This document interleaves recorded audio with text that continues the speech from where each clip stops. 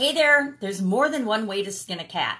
Have you heard that expression? Have you ever used that expression or idiom? Doing a little project with idioms lately, and it's really interesting to think of an idiom and then relate it to growing or building my business or supersizing my business. And you can use it to supersize your business too. So more than one way to skin a cat. What does that mean? And how can you use that thought or idea to grow your business? Well, I think of there's more than one way to skin a cat as meaning there's so many different ways to achieve a goal or objective or to get the result that you want in anything that you're trying to do.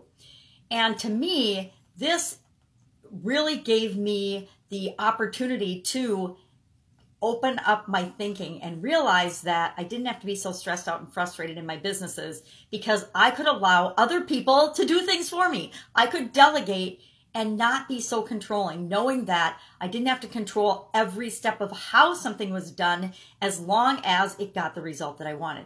I learned this in corporate America when I managed big teams, and we had to delegate. We had to let people be responsible for getting results. So we would have meetings, we would decide this is the result we want, this is the action step that needs to be taken, and then how each individual department head or leader or person that would take responsibility for that action, it was up to them to decide exactly how they were going to accomplish that goal or get that result or complete that action step to contribute to the whole. And when you're dealing with more than one person and a group or a team of people, you have to do that. A leader has to be able to delegate and let go of control and allow people to figure things out and do them their own way, knowing that it might not be perfect. It might not be the exact way that I would do it or you would do it, but as long as it gets the result that we all want, that we all agreed upon, it's good enough. And good enough is often good enough to move the project forward for several reasons. Number one,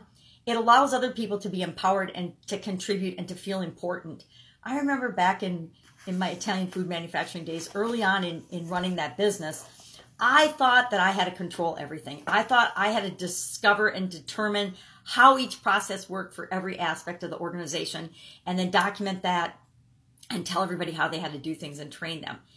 But after doing that, what I did was I would let go of the reins and I would foster the belief and the idea of continuous improvement, knowing that there's always a better, faster, easier, more efficient, more effective way of doing everything than I could possibly think of.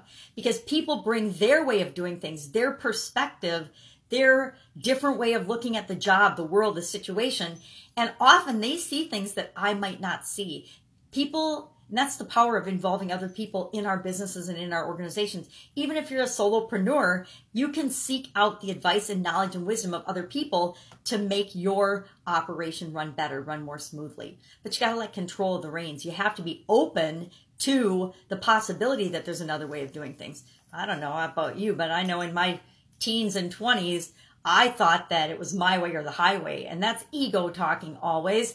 But we all go through that phase where we think that our way is the best way of doing things. I was married to a gentleman for 20 some years that was a control freak and absolutely everything had to be done his way. So how did I learn to deal with that? Well, I would agree that, okay, yep, this is what we're going to do.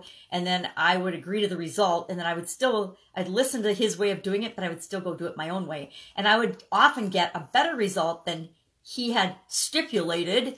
And so when that happened, there was never any discord or anything. So allow people the opportunity to skin the cat their own way, to use their own methods, their own strategies, their own how, their own step-by-step way of accomplishing something, as long as it gets the result that you all agree upon. So that's my way of looking at there's more than one way of skinning a cat. So how can you use this in your business today? How can you let go of control of just one thing? I thought I turned all those alarms off, but I just silenced my notifications. I didn't turn off my alarm. So how can you use this? How can you use this in your business today, right now, to let go of something or to delegate something? I challenge you today to delegate or outsource one thing, one task. Share the result clearly that you expect, but let the person that you delegate to determine how they're going to get that result for you. And then see how that makes you feel.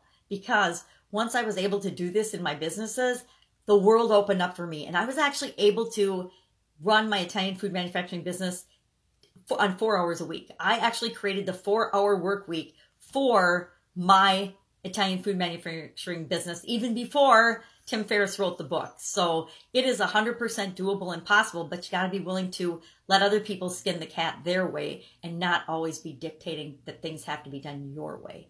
All right, go out, make it an awesome day, and I will, of course, be with you tomorrow. Bye.